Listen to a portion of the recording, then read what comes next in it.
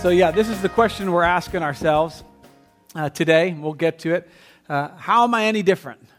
That's the question we have this morning. We've been talking about this idea that God cares about our work. And so we're in a series what we call Working for the Man. And it's the idea that we were created to create. We were created to work. That the fall, when sin came, God didn't invent work. It wasn't like everything was going along great and then God, kind of cursed us with work.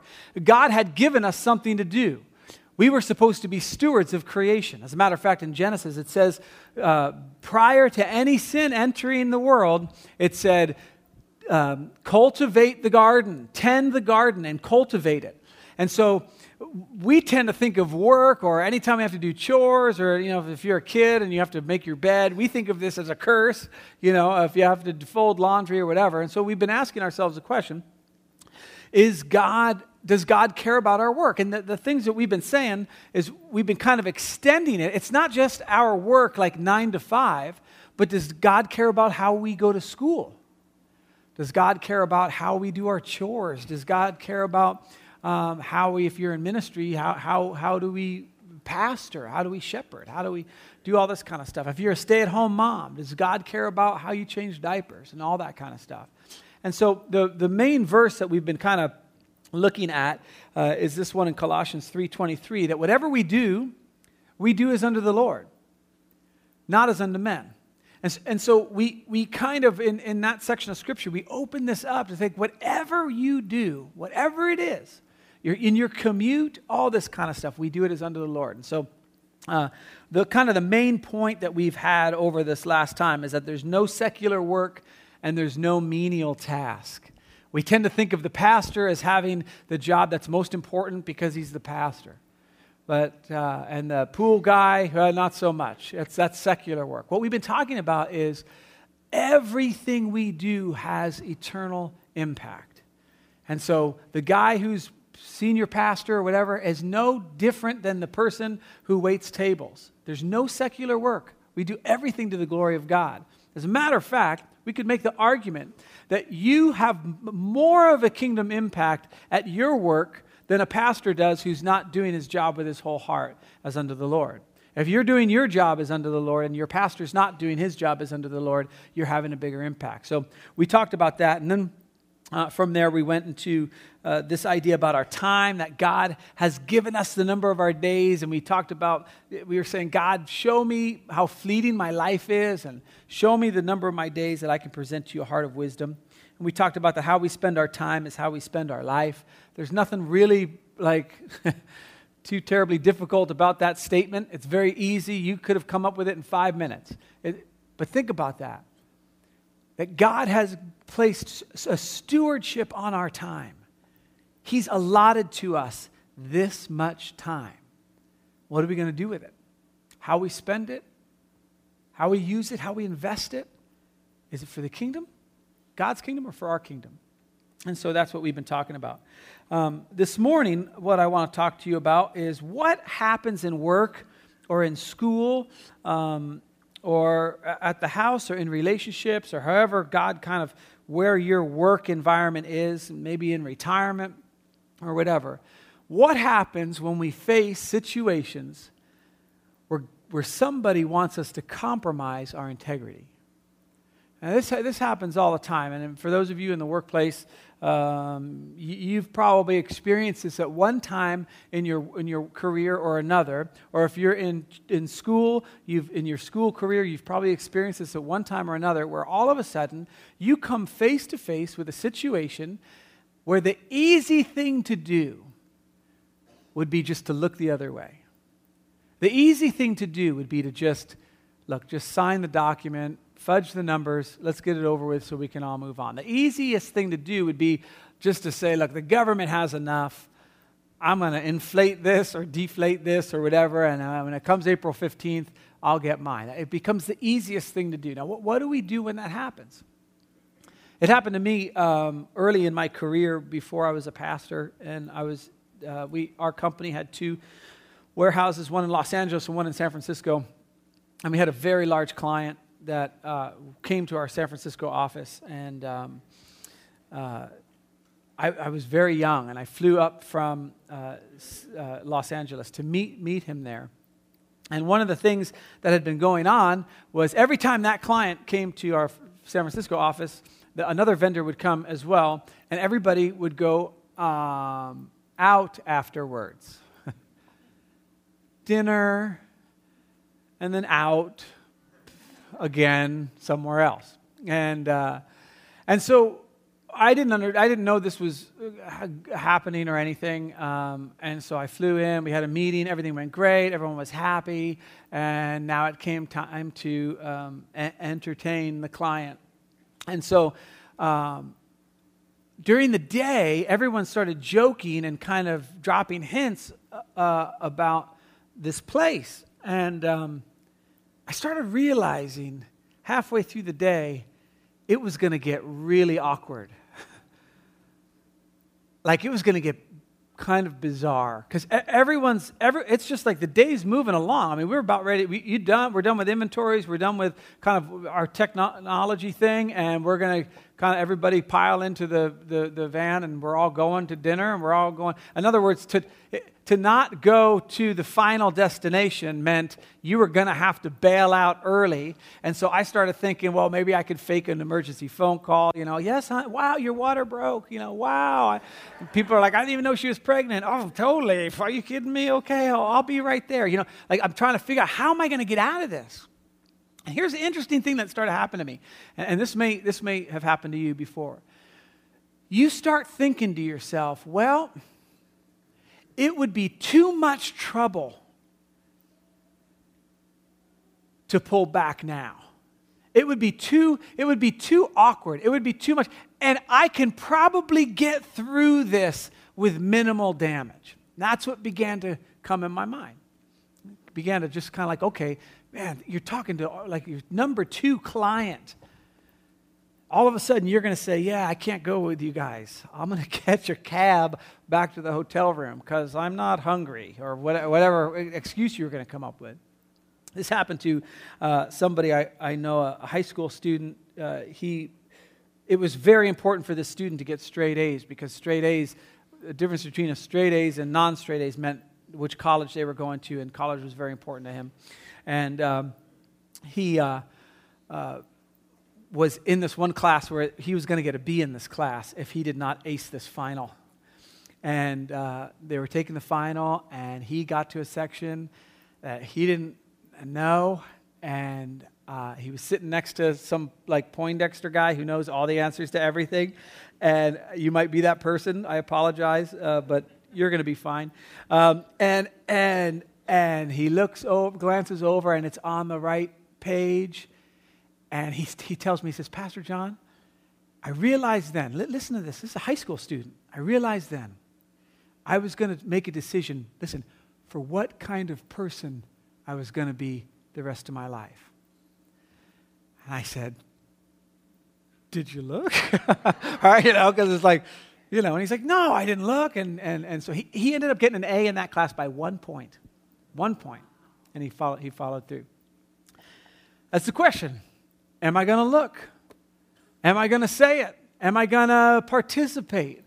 We're all going to, wherever we are in our place in life. You might be in a relationship, and the relationship's going really good. You're dating someone, and you really like them, and they like you, and you've been waiting your whole life for this, and it looks like this is the person God wants you to marry, and all of a sudden they start pressuring you. Usually the women are pressuring the man, and so they start pressuring you, and all of a sudden you come to this situation. You got to make a decision.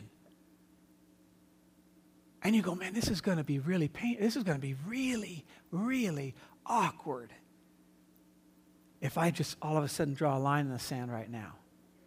Because what happens is you end up kind of judging them, huh? That's one of the things that makes it so hard. It's like, no, I'm not going to go to that. Why? Because it's wrong, sinner, right? It's awkward to do the right thing. I want to share with you a story of where this happened to somebody in just an unbelievable way. There was this prophet named Daniel, and he wrote a book after he'd kind of gone through his life. He wrote a book that we call Daniel. And we're going to start right in verse 1 in chapter 1. It says this: In the 3rd year of the reign of Jehoiakim, king of Judah, Nebuchadnezzar, king of Babylon, came to Jerusalem and besieged it. Okay? That means it didn't go well for Judah. That's just a big word for destroyed it. Okay? So just get your mind in this idea. I'll give you just a little bit of historical background. The kingdom of Israel was divided between the north and the south. The north had been taken over by the Assyrians, and the south, Judah, was still an Israelite region. And they were not following the things of God. And so God kept warning them in these 3 books, in Zephaniah, Habakkuk, and Jeremiah, and just kept saying, you guys better change, you better change, you better change. It's coming. And they were arrogant, and they wouldn't change. And so in the 3rd year of this king that was in Judah, Nebuchadnezzar comes and just wipes them out, okay? Now listen to this. This is super key, okay? And the Lord delivered Jehoiakim, king of Judah, into his hand, Nebuchadnezzar's hand. This is super important for us to just put that in the back of your mind. The Lord delivered him into his hand. Now watch what else the Lord did. This is incredible. Along with some of the articles from the temple of God. These he carried off to the temple of his God in Babylonia and put in the treasure house of his God. Here's what God allowed. God allowed his people to be conquered. And he allowed his temple to be robbed. Okay, now if you're an Israelite at this point, you don't even think this is possible. That someone would walk into the house of God and defile it and grab articles from the temple and bring them to their thing. This is unbelievable. And this is where we are. So what happens is, Babylonians come in, they take over, they grab some of the stuff out of the temple, they bring it into the temple of their God, and they grab some people. This is the first of 3 times they grab people out of Israel. And so they grab a bunch of people. And this guy named Ashpenaz, which is an awesome, if you're going to have a kid, Ashpenaz. This is my son, Ashpenaz. It's really cool. Chief of the court officials, he grabs all the best Israelite young men.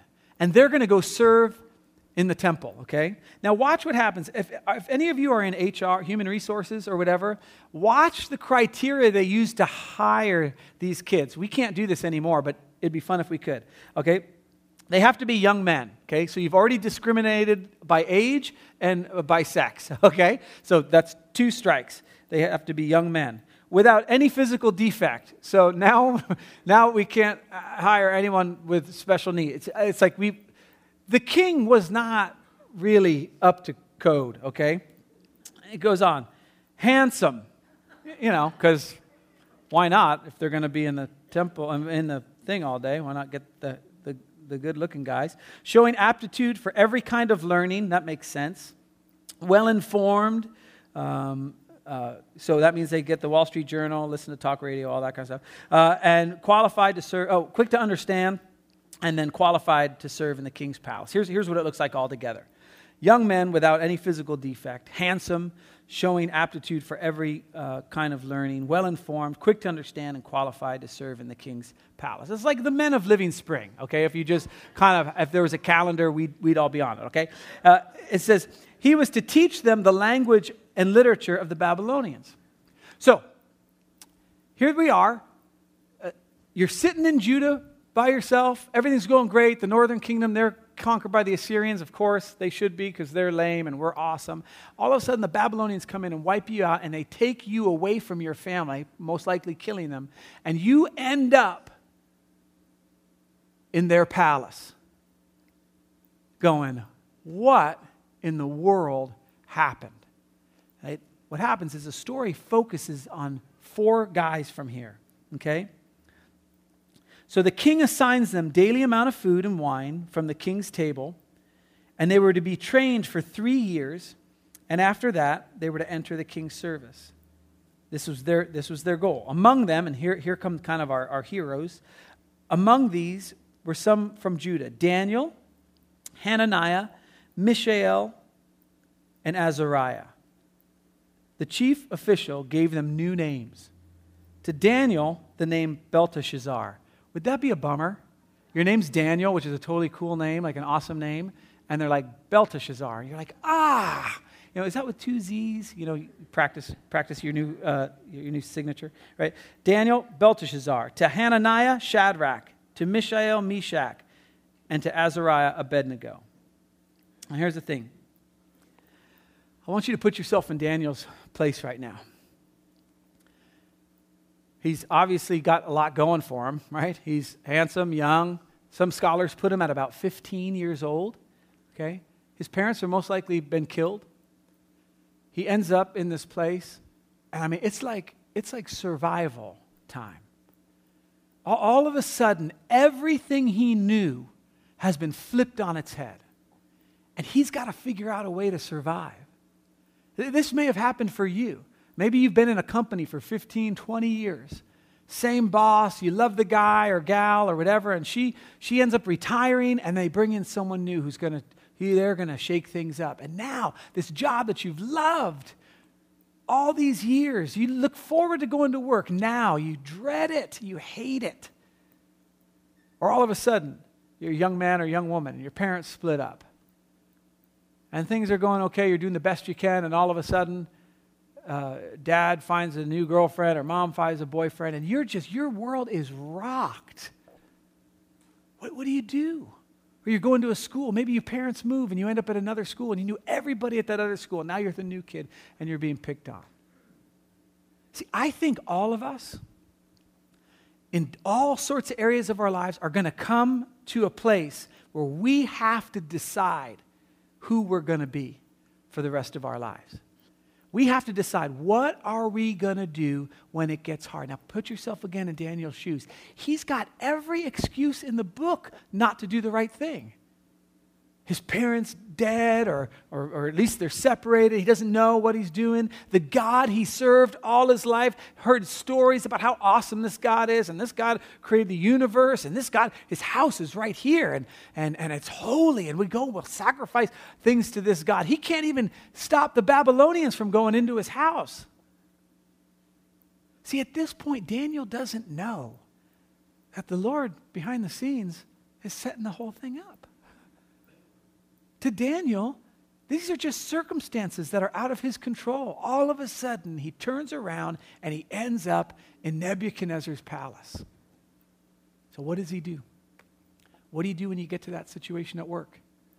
When you know you got sales numbers that need to be met, you're calling people or doing whatever, and you know your boss wants you to start maybe talking about the product a little different, and it's not really what the product does, but you're hoping someday it will, so maybe by the time they purchase it, the new revision will come out, or your software or whatever. Maybe your teacher, maybe you want to copy and paste too big a text off the internet because you're tired and it's late and things aren't going right. What do? I want to show you real quick what Daniel does, because I think this is the key to all of it. Having all the kind of excuses that we would all have, right? If I don't do it, they're going to kill me. That's pretty good. But most of us can't say that about our boss. Now, if I don't get that report on time, he will kill me, literally, right? Watch what Daniel does. But Daniel resolved. If you have a Bible, you can underline that word resolved, but Daniel resolved. Daniel essentially is drawing a line in the sand, saying, this is the kind of person I'm going to be. Daniel resolved not to defile himself. Now, this guy has every excuse to go the other way. You wouldn't blame him, right? Hey, how come you fudged those numbers? They were going to cut off my head. Oh, okay, well, that's fine.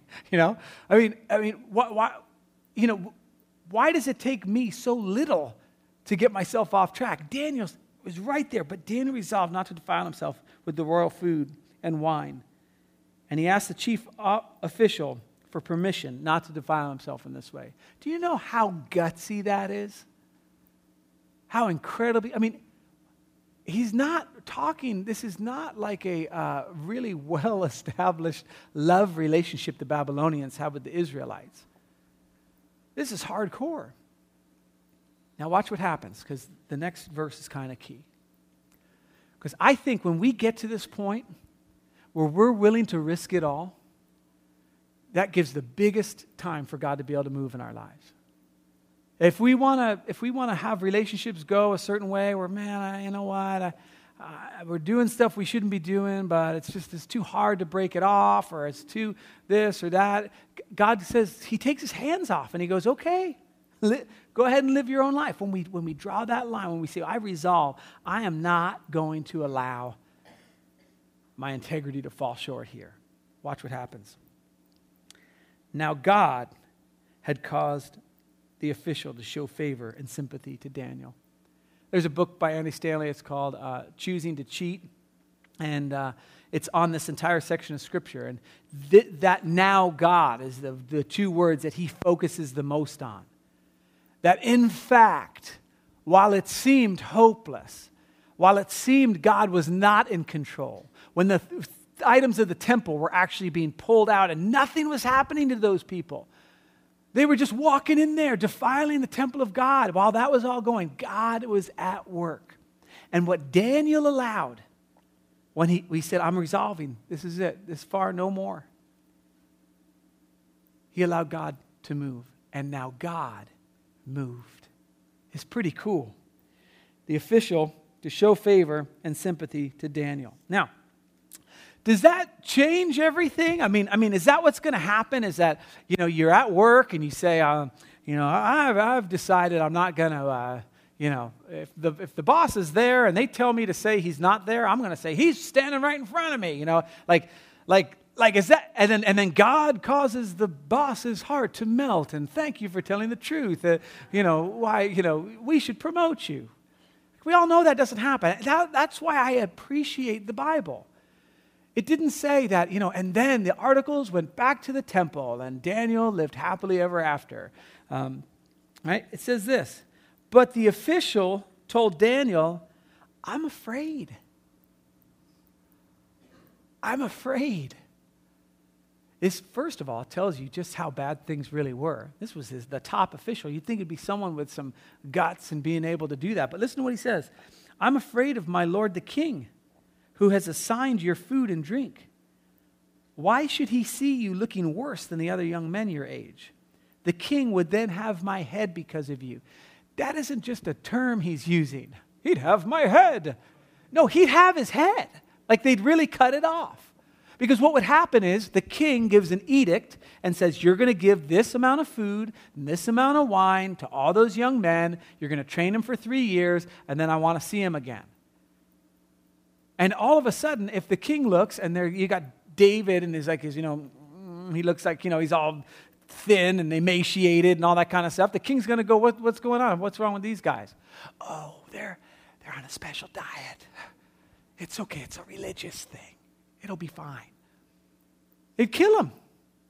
So the guy's got a pretty good point. Now watch Daniel. Yeah, you're probably right.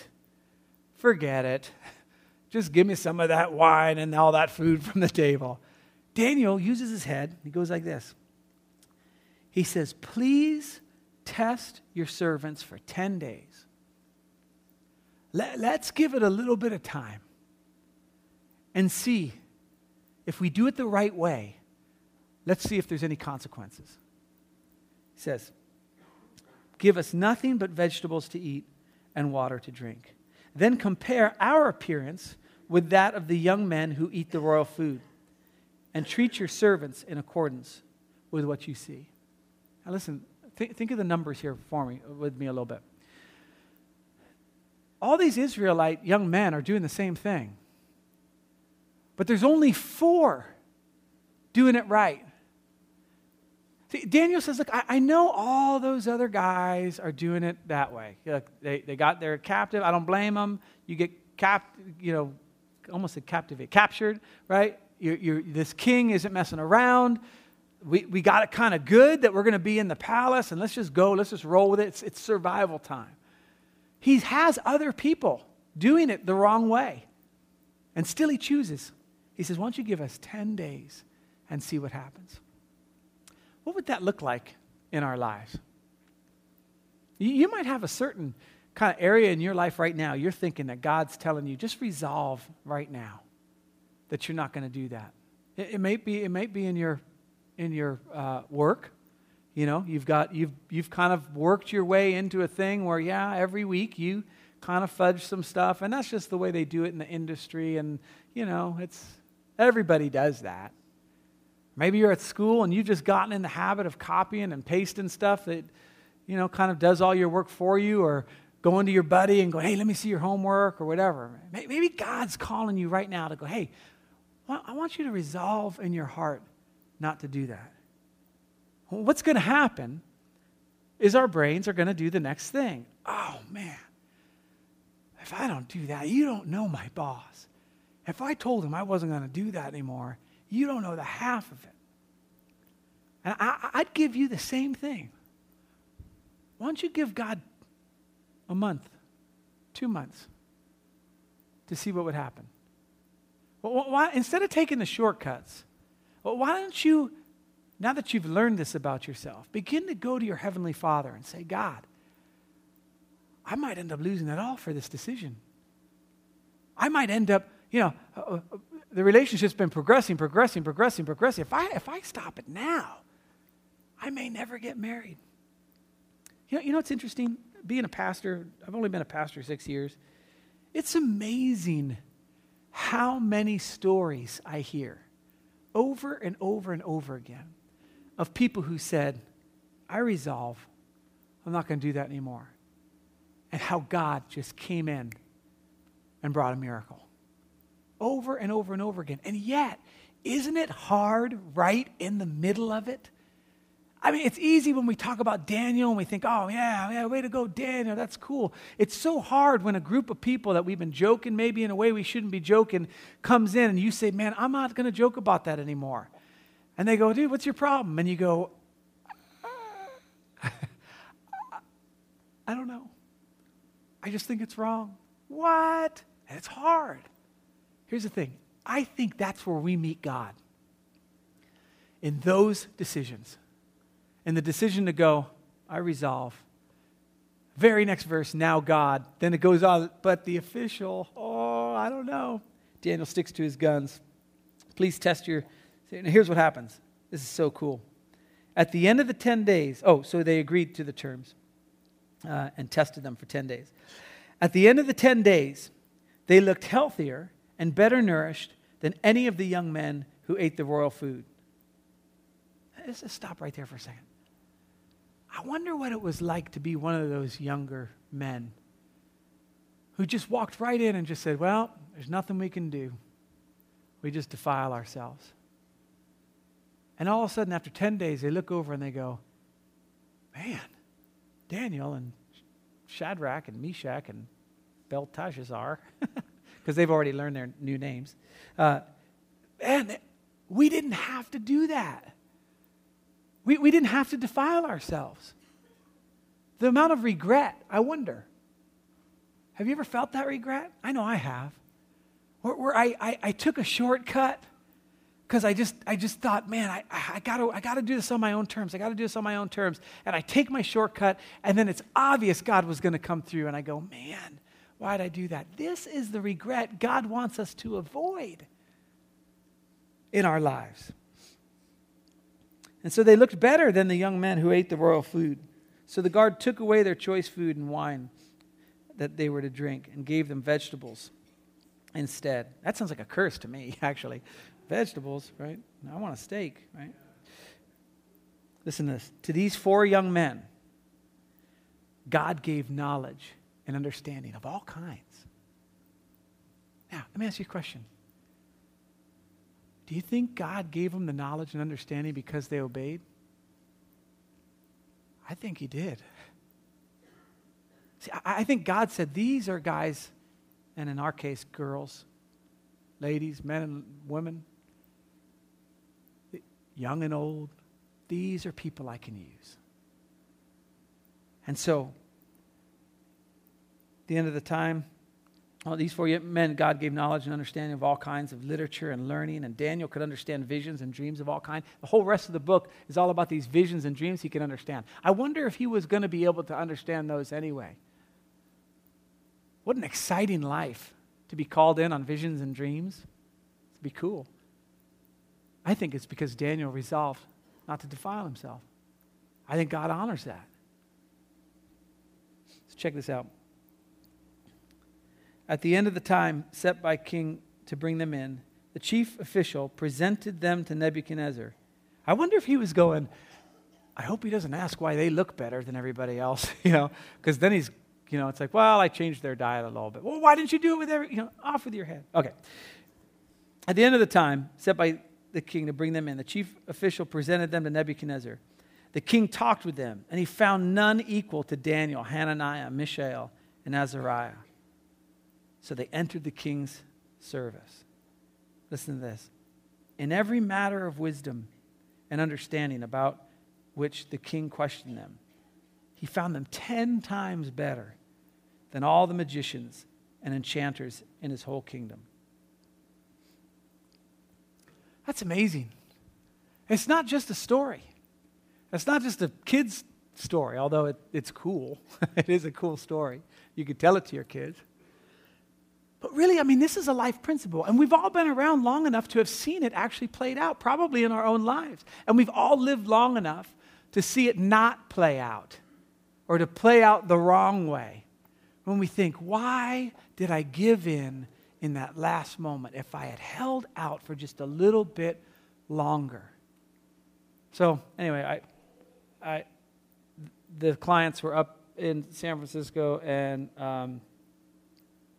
it came time to all pile in the van, and I was young, I was new in my career, and I'm thinking, this is the end. I'm going to lose my job. And so I said, hey, where are we going? And they said, well, we're going to, go out to eat. I'm like, I can eat. It's not like Daniel where I cannot eat that choice food. And then we're going to go to a strip club. And I'm like, strip steak or strip? No, I didn't say that. And I just said, I can't go. I can't do that. And I thought, man, this is hard. I hated it. I was so uncomfortable.